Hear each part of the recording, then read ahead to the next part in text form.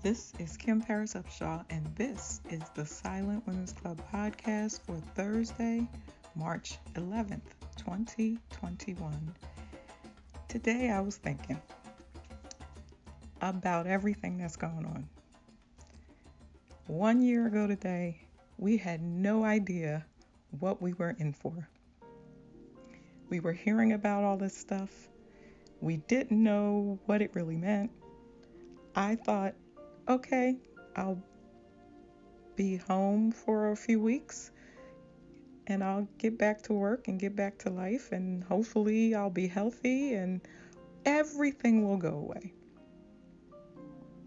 Here it is, a year later. I'm still working from home and very grateful that I am able to work from home. And you know everything else that's going on with me. And as I'm thinking about all of it, over 500,000 lives that have been lost, countless other hundreds of millions of lives that have been impacted by the virus, whether it's physically, mentally, financially, all kinds of impact from this virus. So much so that here it is a year later, and I still feel like something I saw earlier today. It appears that there was an albatross. Someone caught a picture of an albatross in New England on a shore who was coming in for a landing. And somehow the bird misjudged and face planted right into land.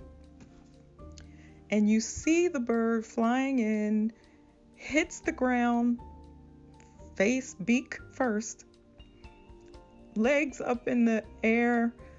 They kind of, flail on the ground, legs just flipping around, wings all over the place, and until they right themselves, kind of shake it off, and then the video stops. And I felt a little sorry for the albatross, and I don't know how this person or whoever captured this video. But you know what? That's exactly how I felt a year ago. I felt like I face planted right smack into the ground because everything was upside down, especially with all my health issues in addition. But there was just so much that was just, when you face plant, if you've ever fallen head first, a real face plant, you see stars for a few minutes, right? And I gotta tell you, in this last year, with everything, I've seen stars a couple times, really. I think that if I had walked into a wall or fell down, steps and face planted, I would have been better because I know that'll heal eventually, as long as I didn't break anything. But this virus and all of the stuff that it triggers, having to isolate, I shouldn't say isolate, stay home orders. While I didn't complain and I don't complain, it really does something to your psyche. It really makes you think about things very differently. I am certainly grateful that I am able to look back a year and think about all that has happened. I am grateful that I'm able to work from home.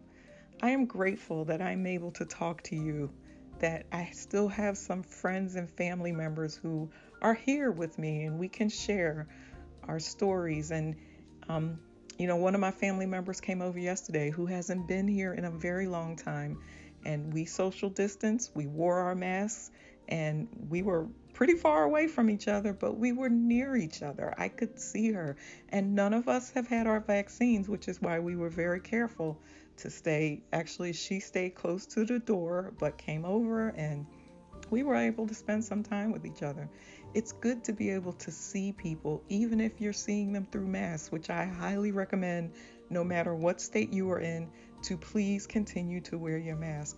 The thing that the albatross, face plants, the stay-at-home orders, masks, and all of this 1 year of coronavirus impact on our lives has made me realize that I remember from losing Daniel and Sunshine, and that is how very precious life is.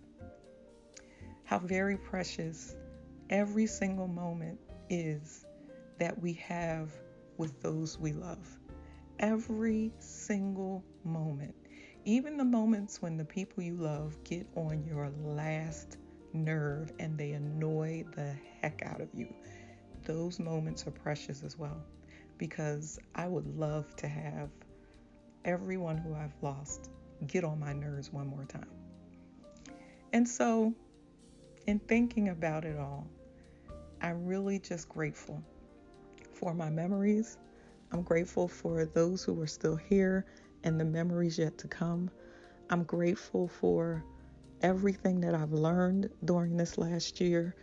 And as I think about it, I realize, kind of looking back, though this has been a very tough year and we don't know what tomorrow will bring, I am grateful and I have learned how to appreciate everything that much more.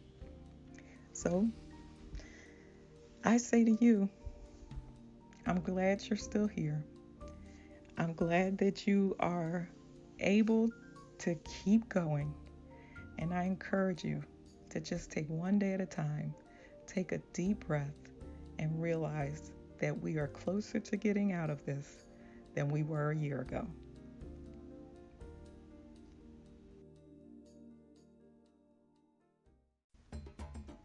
Be well, be blessed, trust the Savior.